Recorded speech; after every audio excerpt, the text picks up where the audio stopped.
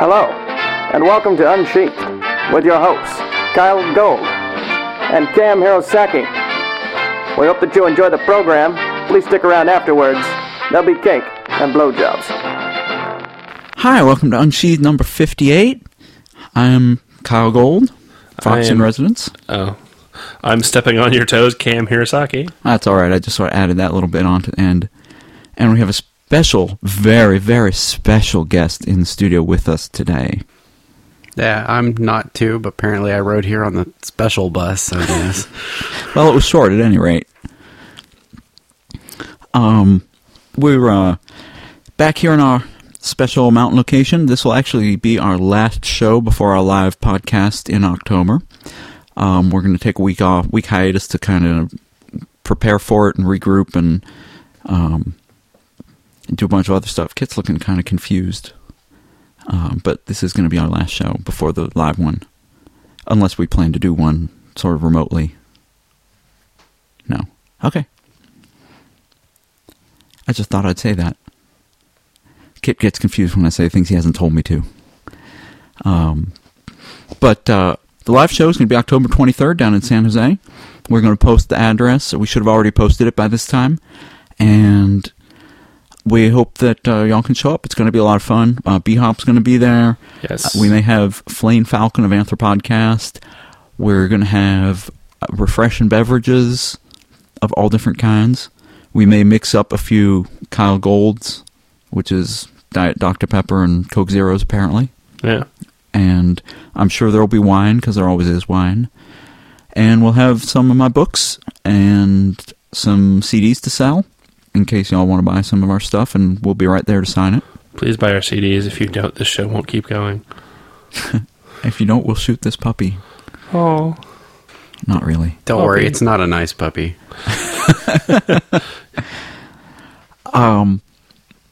Anyway, things have been progressing along.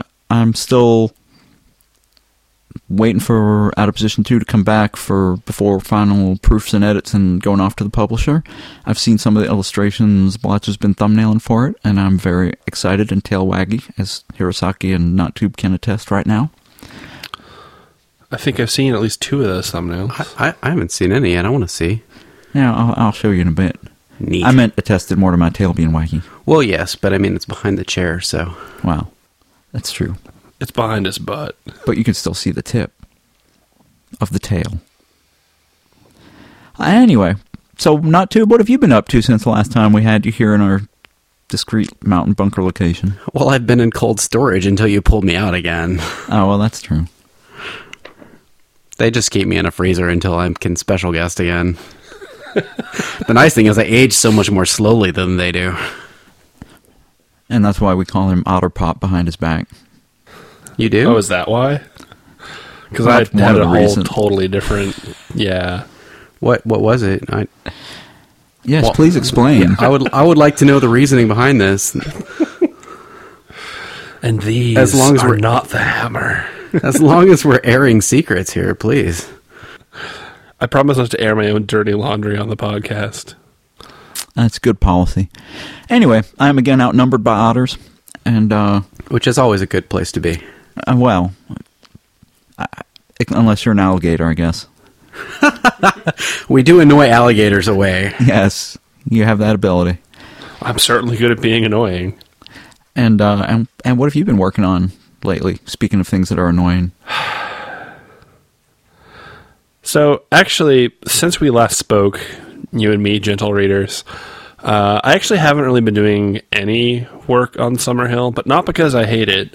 No, I'm actually mentally putting together another short story. I do hate it, but that's not why I've been doing work on it. Leaving my hatred for my own piece of work aside. Now, I mentioned that I have a story that I need to write for something which I can't talk about, which is not the same as my secret project, trademark. This is another thing.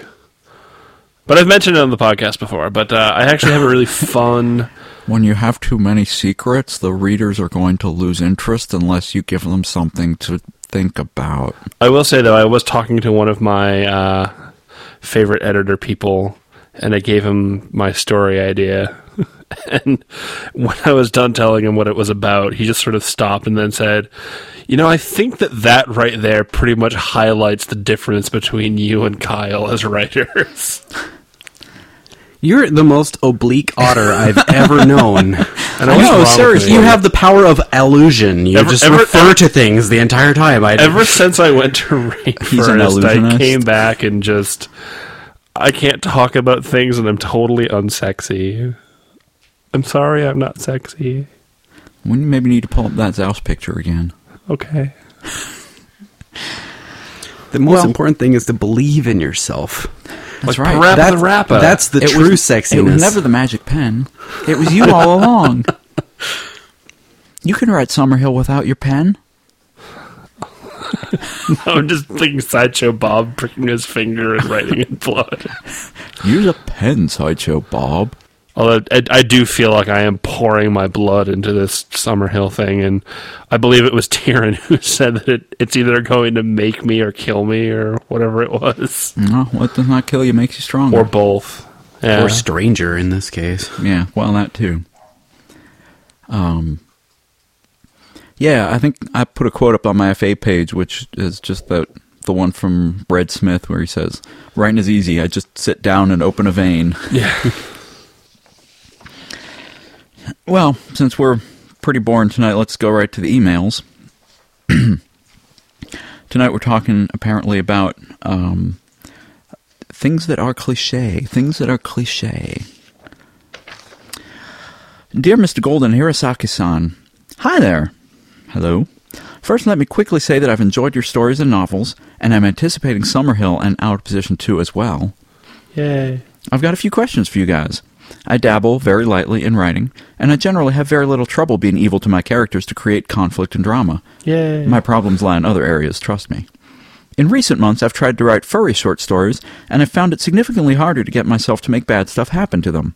Have you ever encountered this problem?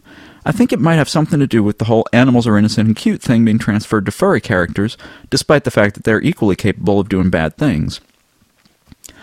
Another question.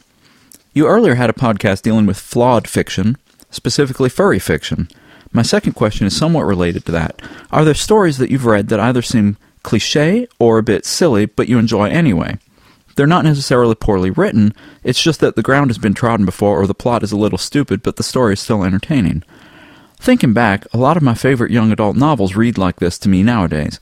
I can see how they were essentially flawed, but with the rose-tinted glasses of nostalgia, I can still enjoy them, and there are some books and shows that to this day I enjoy even though I realize that objectively the story, while consistent, grammatically correct, and even interestingly written, is somewhat predictable and overdone. For a concrete example of this, I turn to Burn Notice, which is undeniably cheesy, pretty formulaic, and all around one of my favorite shows on television.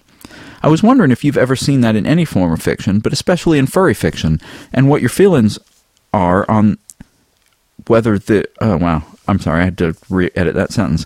What your feelings are on whether the overused stereotypes, tropes, and plots can still be entertaining even if nothing new is being done with them. I hope I got my point across, and I hope I'm not retreading ground that y'all feel was dealt with in the last podcast on this subject. Anyway, thanks a lot. Sorry these aren't really connected questions. Yours, Ben. Okay, so first of all, the reason that Burn Notice is one of your favorite shows on television is because Burn Notice is awesome, and you don't need to apologize for it. But I hate to confess that I've not seen any Burn Notice, but is it formulaic? And I mean, if you boil it down to the story, is it awesome because the way it's executed is particularly good, and the acting I guess is it's good. Similar like to House, where there's a formula to the episode structure, but that doesn't negate the storytelling, and it doesn't negate, it's a really fun character show. Okay. And it's one of my favorite shows too. It starts up again in November. I can understand criticizing things for being formulaic. If you've seen something before and it doesn't have anything new to offer you when you're watching it, then it's boring. But I don't think that by itself, and a lot of people are going to not like me saying this, but I don't think that by itself formulaic is necessarily a bad thing. The fact is, there are if you're doing storytelling, stories follow a formula. At their very basic level, they follow a formula. And we enjoy these stories because there's that conflict between wondering if that formula is going to be satisfied in some way and expecting it to. One of the things that we learned from our screenwriting classes was our teacher said you have to give the audiences what they expect and surprise them. And so when you get something that does not follow the formula that's completely original, half the time people don't like it. Yeah. Because it doesn't follow what they expect. But I think what people mean, a lot of people complain about movies or books being predictable. And I kind of view that as, I'm going to sort of veer into analogy territory here. But a friend of mine once said about relationships, if the relationship itself is working, then none of the little things make a difference to you.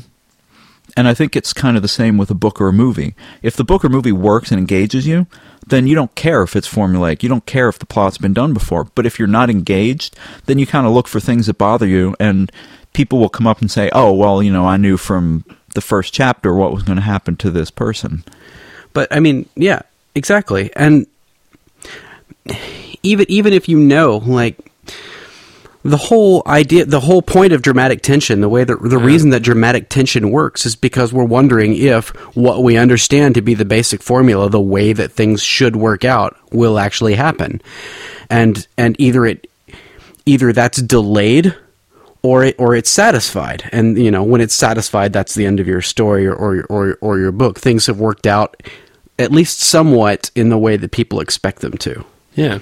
Right. Although, and if you look at it, I can't think of a furry fiction example unless you want to pull out my books, which the romances are all pretty formulaic in terms of the romance plot. I mean...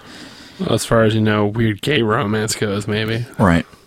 But, I mean, the Harry Potter books, they're pretty standard. I mean, they follow the kind of the good versus evil mythic flow, I mean, within each book and then throughout the series, too. Yeah. Or if you want to look at movies, people have turned screenwriting into a science.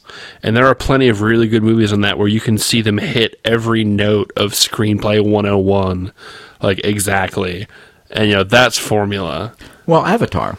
I was going to say Avatar, but I think my mentioning... I was going to say that, but I thought people would think that I was using it as a bad example.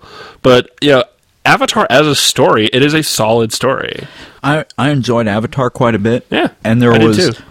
And apart from the set design, there was nothing original about the story. Right. But it was, it was all in the execution. Right. And I enjoyed it. I saw it twice. He hit all beats well, and the story works. It's like, it wasn't a surprising story. It didn't really catch anyone off guard, but that doesn't mean it was bad or it was poorly done. And if you look at the origins of storytelling, when you gathered around your campfire in the evening, you didn't go in expecting to hear something that was completely unrelatable in a story that you'd never heard before. People told the same stories over and over. There was ritual in it, and there was satisfaction in it. And that's at the heart of everything that we do, with storytelling, is we're telling these stories, it's telling old stories in new ways. And that's the aim. That's why we have Joseph Campbell's Hero with a Thousand Faces and the journey of the hero and all that stuff. Exactly. Because those are the tropes that stuck with people as they were handed down. Like when it comes to tropes, like if you go to TV tropes, they have... It's like the size of Wikipedia, just these entries of things following tropes. But as I like to emphasize, tropes are not bad by themselves. And the same thing with stereotypes. Stereotypes exist because there's an element of truth to them. I think what people object to when they talk about something lacking originality is that really for them it lacks authenticity. So when they think that someone is hitting these notes in a story, they're hitting them because they've read other stories that do that, and they've seen other movies do that, and they're imitating it, rather than doing something that rings true and believable and from someone's own experiences or ideas. And that's exactly what I was going to say, is that you use those tropes, but I think when people complain that something was predictable, it's because they were expecting the ending, but the story did not justify the beats that it hit. Right. So, like in a romantic comedy, if you go to a romantic comedy and you don't think that the two leads are going to end up together at the end of the romantic comedy, then it's either your first movie ever in the whole world or you don't learn. But there's a difference between a romantic comedy that builds to that point and justifies it and makes it work and makes you believe that that is happening at the end, and a romantic comedy where, as some of my friends say, well, you know, he's the only attractive single guy in the movie and she's the only unattractive single woman in the movie, so they fight for an hour and a half and then in 10 minutes they marry each other. And there's no dramatic tension there. There's Right. there's never the sense that things are that it's even a difficult journey to get to the points. The points have to be earned. Right. Exactly. You know, and to ground this in the relevance of furry writing, as I think we've probably mentioned on this show before, the whole, you know, you have your story that starts with gay teenage furry wakes up in the morning, looks at himself in the mirror, goes to school, runs into the guy he has a crush on, randomly discovers he's gay, goes home, has sex, falls in love. And that's why those are unsatisfying, because Right. most of us with a little bit of experience in the real world understand that simply having sex with someone for the first time usually does not lead to waking up the next day being in love and together and happy for the rest of your lives. I distinctly remember the first time I had sex feeling this, like where was, like, the chorus of angels that was supposed to herald this amazing moment? It's like, okay, I've had sex now. Like, I don't really feel like that different a person for it. Yeah. No, So I just agree. kept having sex over and over, trying to capture that moment that never... No, that's not true. That's a good story idea, though. It is true, technically. Oh my god, I have a great idea for a story now. Is it called The Perfect O? Speaking of which, in episode 55, I mentioned the backwards plane landing with Oprah dream, and I said, I don't even know what that's a reference to. I remember what it's a reference to. It's from a comedy bit by a comedian named Kyle Cease. C-E-A-S-E. There you go. Sorry. K-Y-L-E? Kyle. Yes, not like K-Y-E-L-L. Okay. Normal Kyle. So basically, with originality and formularity, you have to figure out a way to tell a story that is not very original, but tell it in a way that makes people think it is. Exactly. If you could tell a story that was completely original, I think everyone would hate it because nobody would be able to relate to it. Yeah. Well, and that gets the whole point about writing aliens and writing furries and stuff. And if you make the furries too animalistic, then people aren't going to be able to relate to them because, you know, you can say, well, you know, in the wild, wolves actually blah, blah, blah, blah, blah. Like, yes, but these characters are also partly people, and that's the part you need to be able to relate to because you're a people. Right. And going back to the first part of the question, do you feel it harder to be evil to furry characters than to non-furry characters? No. No. I will say that I don't either, but I've had a lot of practice. I will say that, you know, it can be like being cruel to your characters can be an emotional experience when you're Yeah. writing. I think so. And I would almost think that if Ben, and I don't know a Ben other than his name, but if he's a furry, then he may feel a connection kind of to furry characters, and in writing about them may feel sort of protective of them. Like, this is kind of what I identify with and what I want to be, and so it's a lot harder for me to be mean to them than it is to be mean to people, because I want to be mean to people every minute of every day when they cut you off on the highway or, you know, stand in front of you when you're trying to watch the game. I do believe that everybody in a public place should look around to make sure they're not between me and a television when I'm trying to watch sports, because otherwise it's just rude. Yeah. Fuck those people. Yeah, Or at a concert.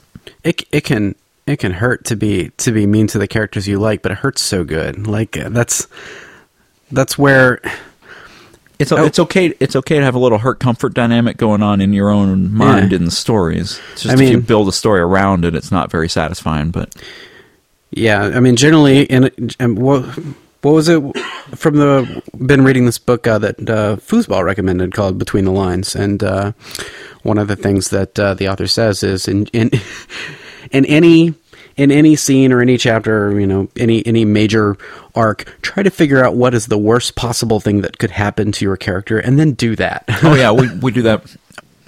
We did that in our workshops too, where they just said, take everything to extremes.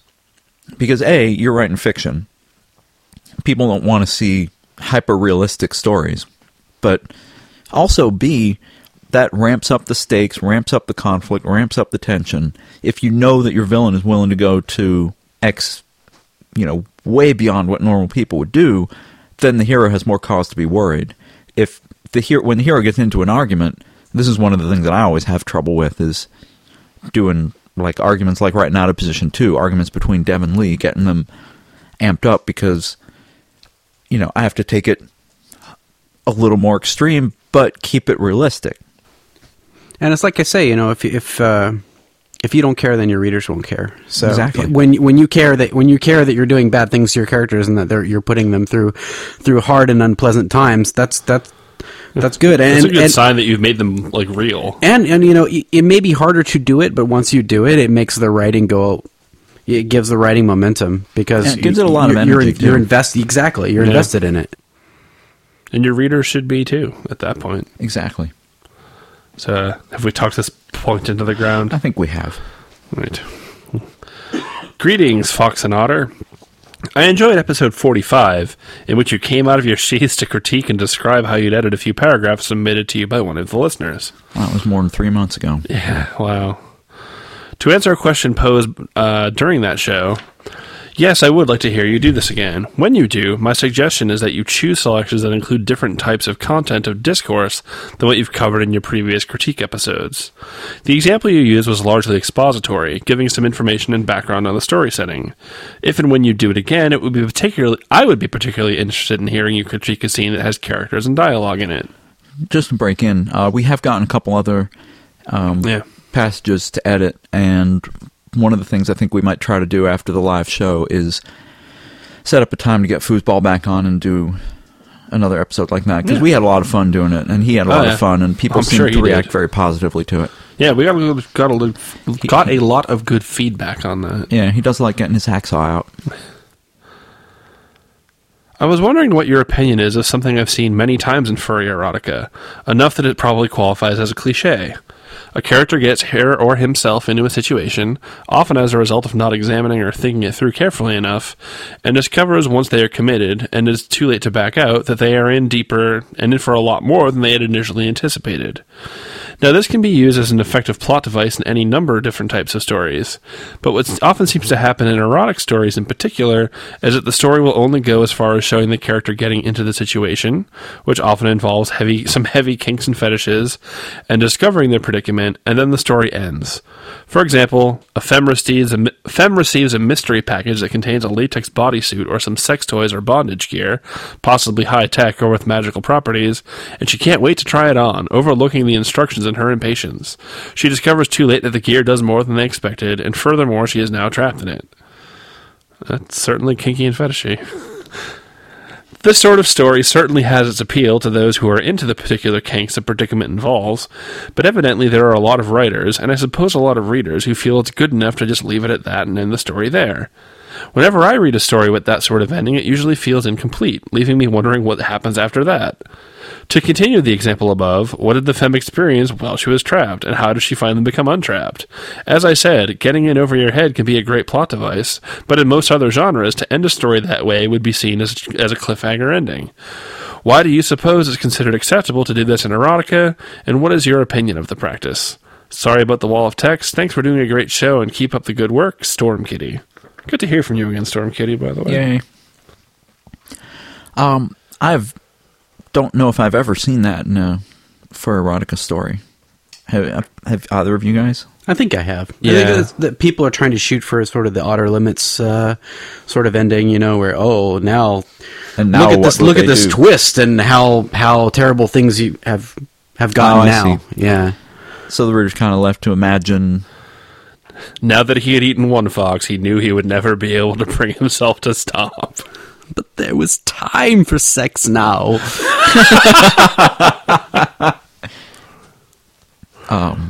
But he broke. How do you follow that one up? Yeah, I was going to say, but he had broken his only pair of condoms. No.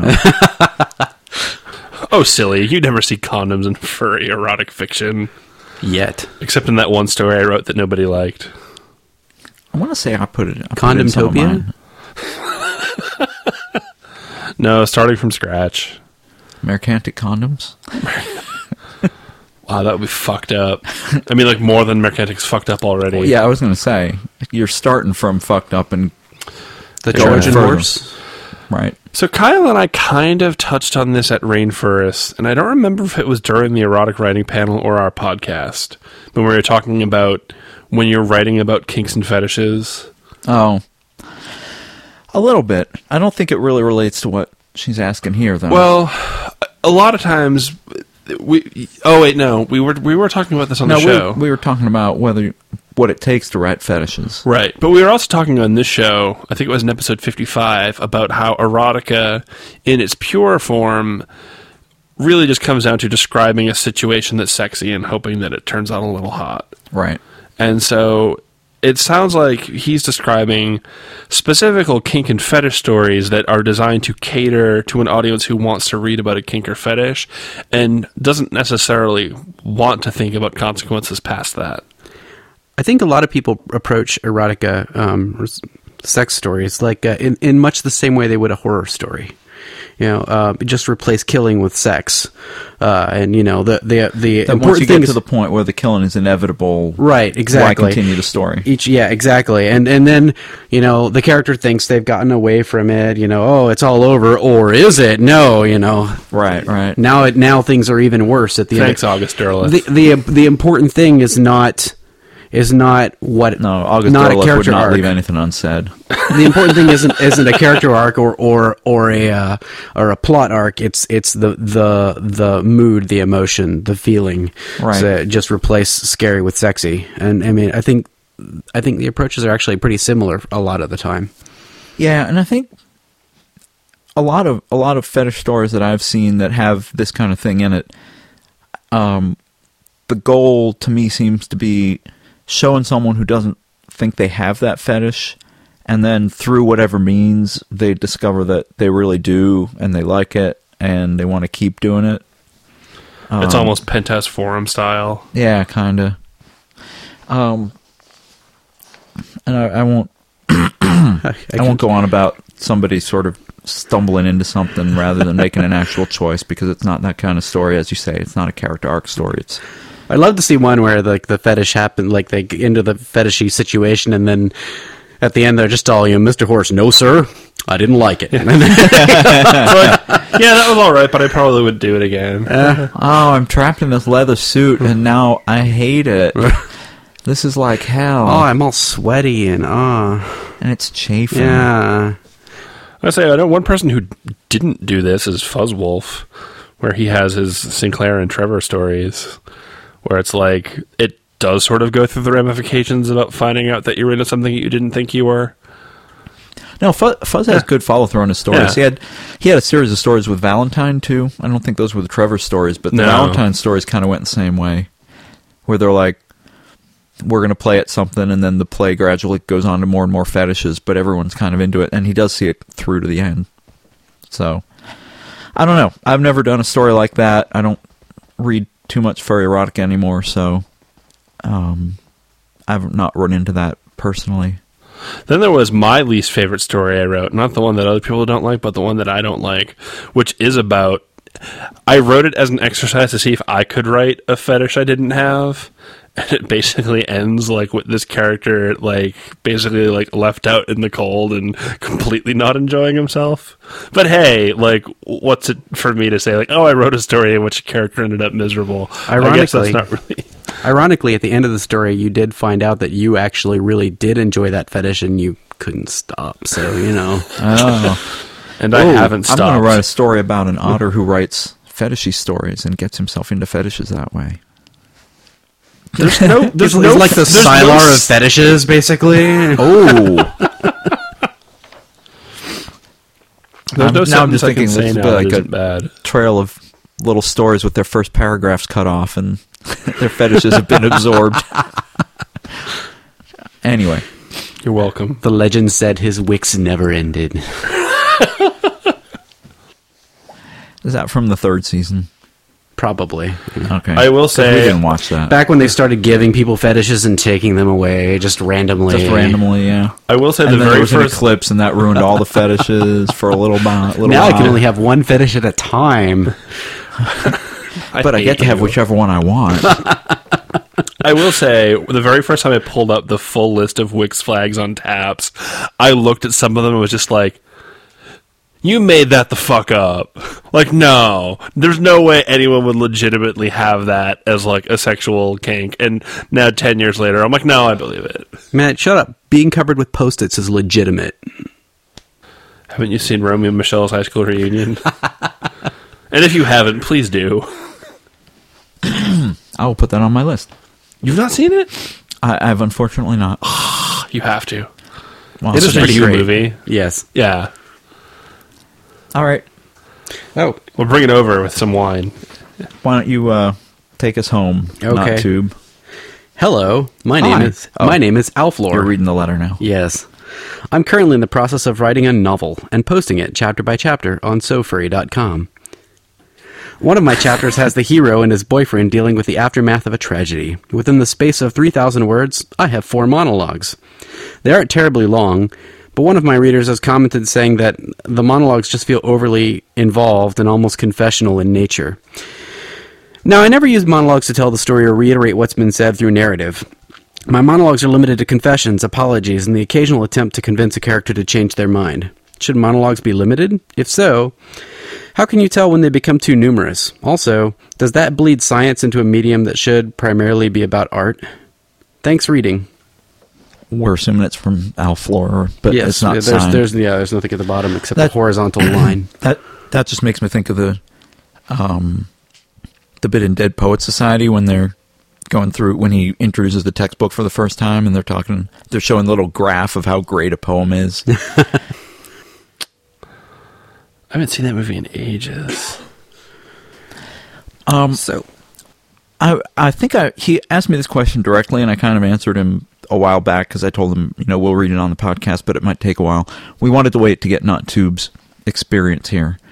But I think the fact that he's able to write a sentence like, I never use monologues to tell the story or reiterate what's been said through narrative, is a good sign that he has at least some awareness of how a narrative should flow. Yeah. The fact that you shouldn't do that is a very good sign. Yeah. And I think what I had told him initially, and I was a little bit confused about what he means by monologues, if he just means an overly long speech by a single character, perhaps. And I said, if you think it works for the story, then it may not be to the taste of that particular reader, but you get to decide if it works for your story. But monologues. What are monologues?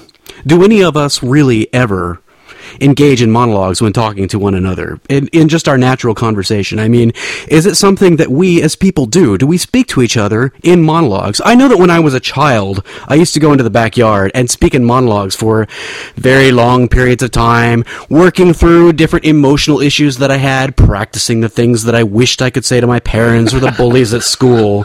But I find that as I've gotten older, that was really more an imaginative habit that none of us really ever engage in realistically. I think if you're going to put monologue... I was monologuing again. And, Alflor, this is why I wanted to wait to have Not Tube available to address your question. Because I do that all the time. He does. It's the same speech, actually. I only have the one. Cam Hirosaki and I would monologue more, but we interrupt each other too much. Or I just get flustered and can't talk. Or I just run out of things to say. Or you spill foamy stuff everywhere. Everywhere. So, what do you think about monologues, Mr. Otter? Mr. Other Otter? So, yeah, like when you said, there are monologues, I normally associate monologues with, like, plays. Yeah. And not things that occur in narrative fiction. Are you sure you're not thinking of a soliloquy? Perhaps. Because what is a soliloquy? No, I think that one has to start. What is a soliloquy? To soliloquy or not to soliloquy? That is the question. Whether tube or not tube. Whether tube or not tube, yes. Whether it is slipperier to splash about with the river clams. You're going nowhere good with that one. No. I never go anywhere good. He's never nobler in the mind. No. Yes, I am. But he does cast slings and arrows of outrageous fortune. Mostly at his characters. Yes. Screw you guys! You're too happy. Bam. Especially if they're cute. Yes.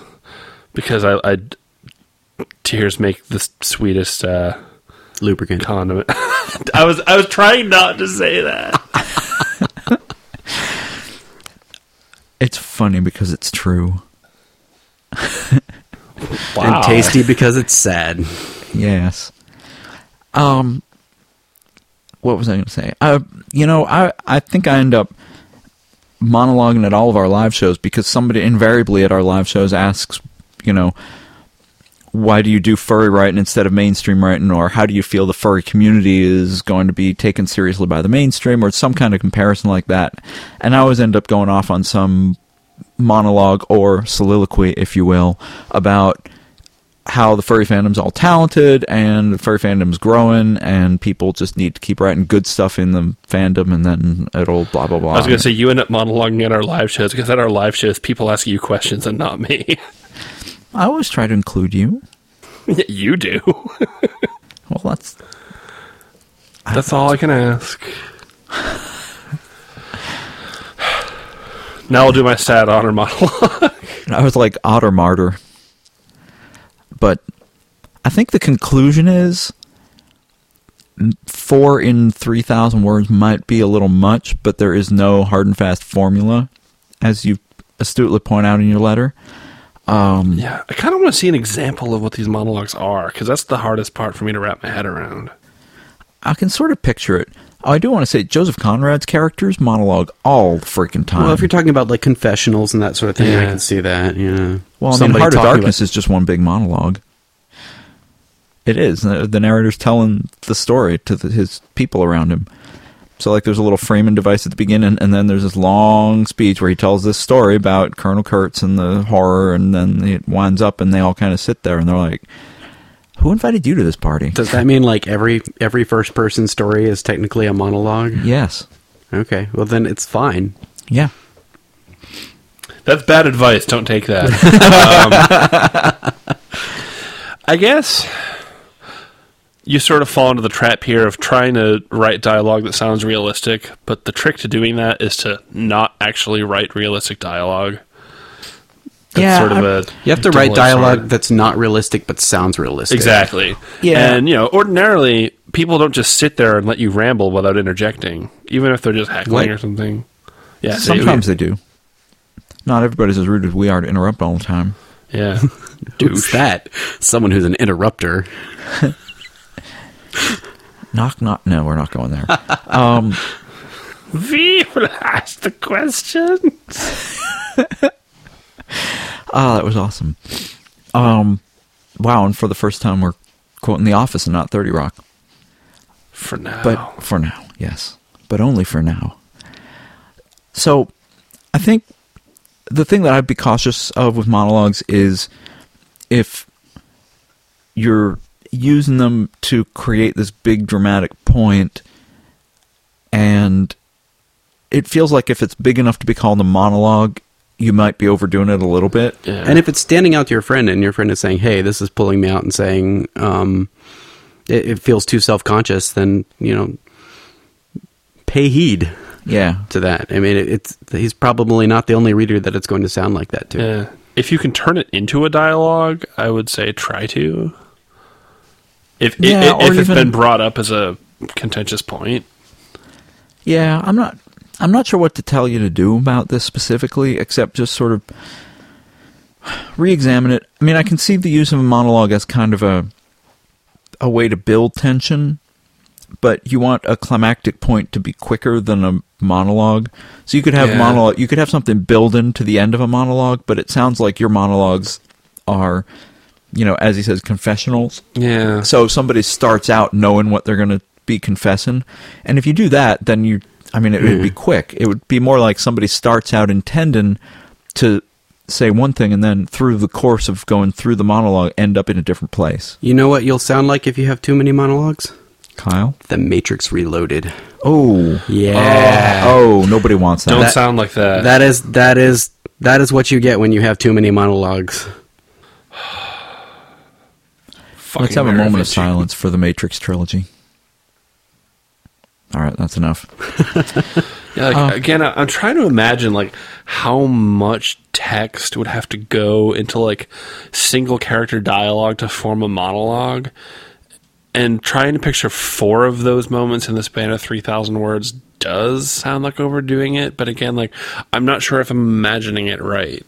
And again, there's no real rule that can't be broken if you know what you're doing. I mean, I can picture a real good reason to have 4 monologues in a 3,000 word span, but I'm not sure if that applies to your work. I can picture a real bad reason to have it be that way too. But also, are they different characters or is it the same? Yeah, I was just thinking that now too. Because like if maybe see, that might be comedic.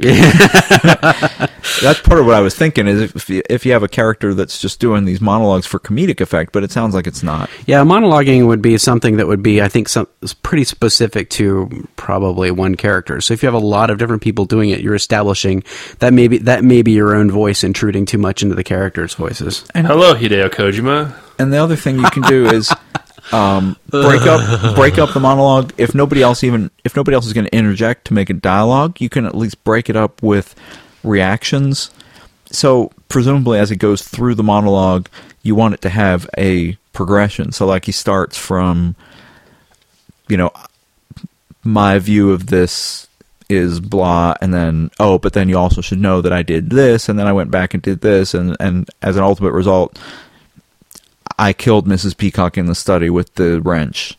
Spoiler. Yeah, most people, I think, but you can pause at certain points and then say, while we're here at Mrs. Peacock's funeral, I just wanted to say how sorry I am to all of her family. And then you break it up and it looks at the family and says, I feel a personal sense of responsibility towards the family and blah, blah. And then you break to show more reaction. Mm-hmm. And, you don't just have the words in a whole block. I think if if you have a long speech like that, essentially there is one basic point like that someone wants to get to. Right. I killed Mrs. Peacock. And so either the character, when they're giving that monologue, is having a hard time getting this thing out, or they're trying to explain themselves, in which case they're likely to say it first. Right. Right.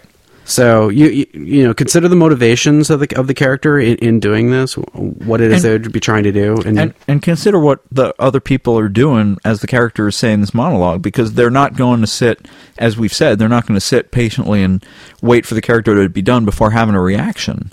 They're going to react as he goes through the different parts of the monologue. They might ask follow-up questions. Yes. If they raise their hands politely. Like, why did you kill her with a wrench? What kind of twisted fuck are you? Wasn't there a silver candlestick nearby? Because Colonel Mustard had the gun.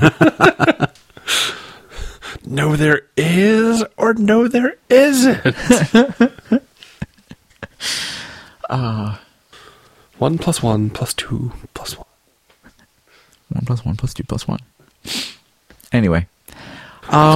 So even hopefully that case it'd be 1 + 2 + 1 + 1, not 1 + 1 + 2 + 1.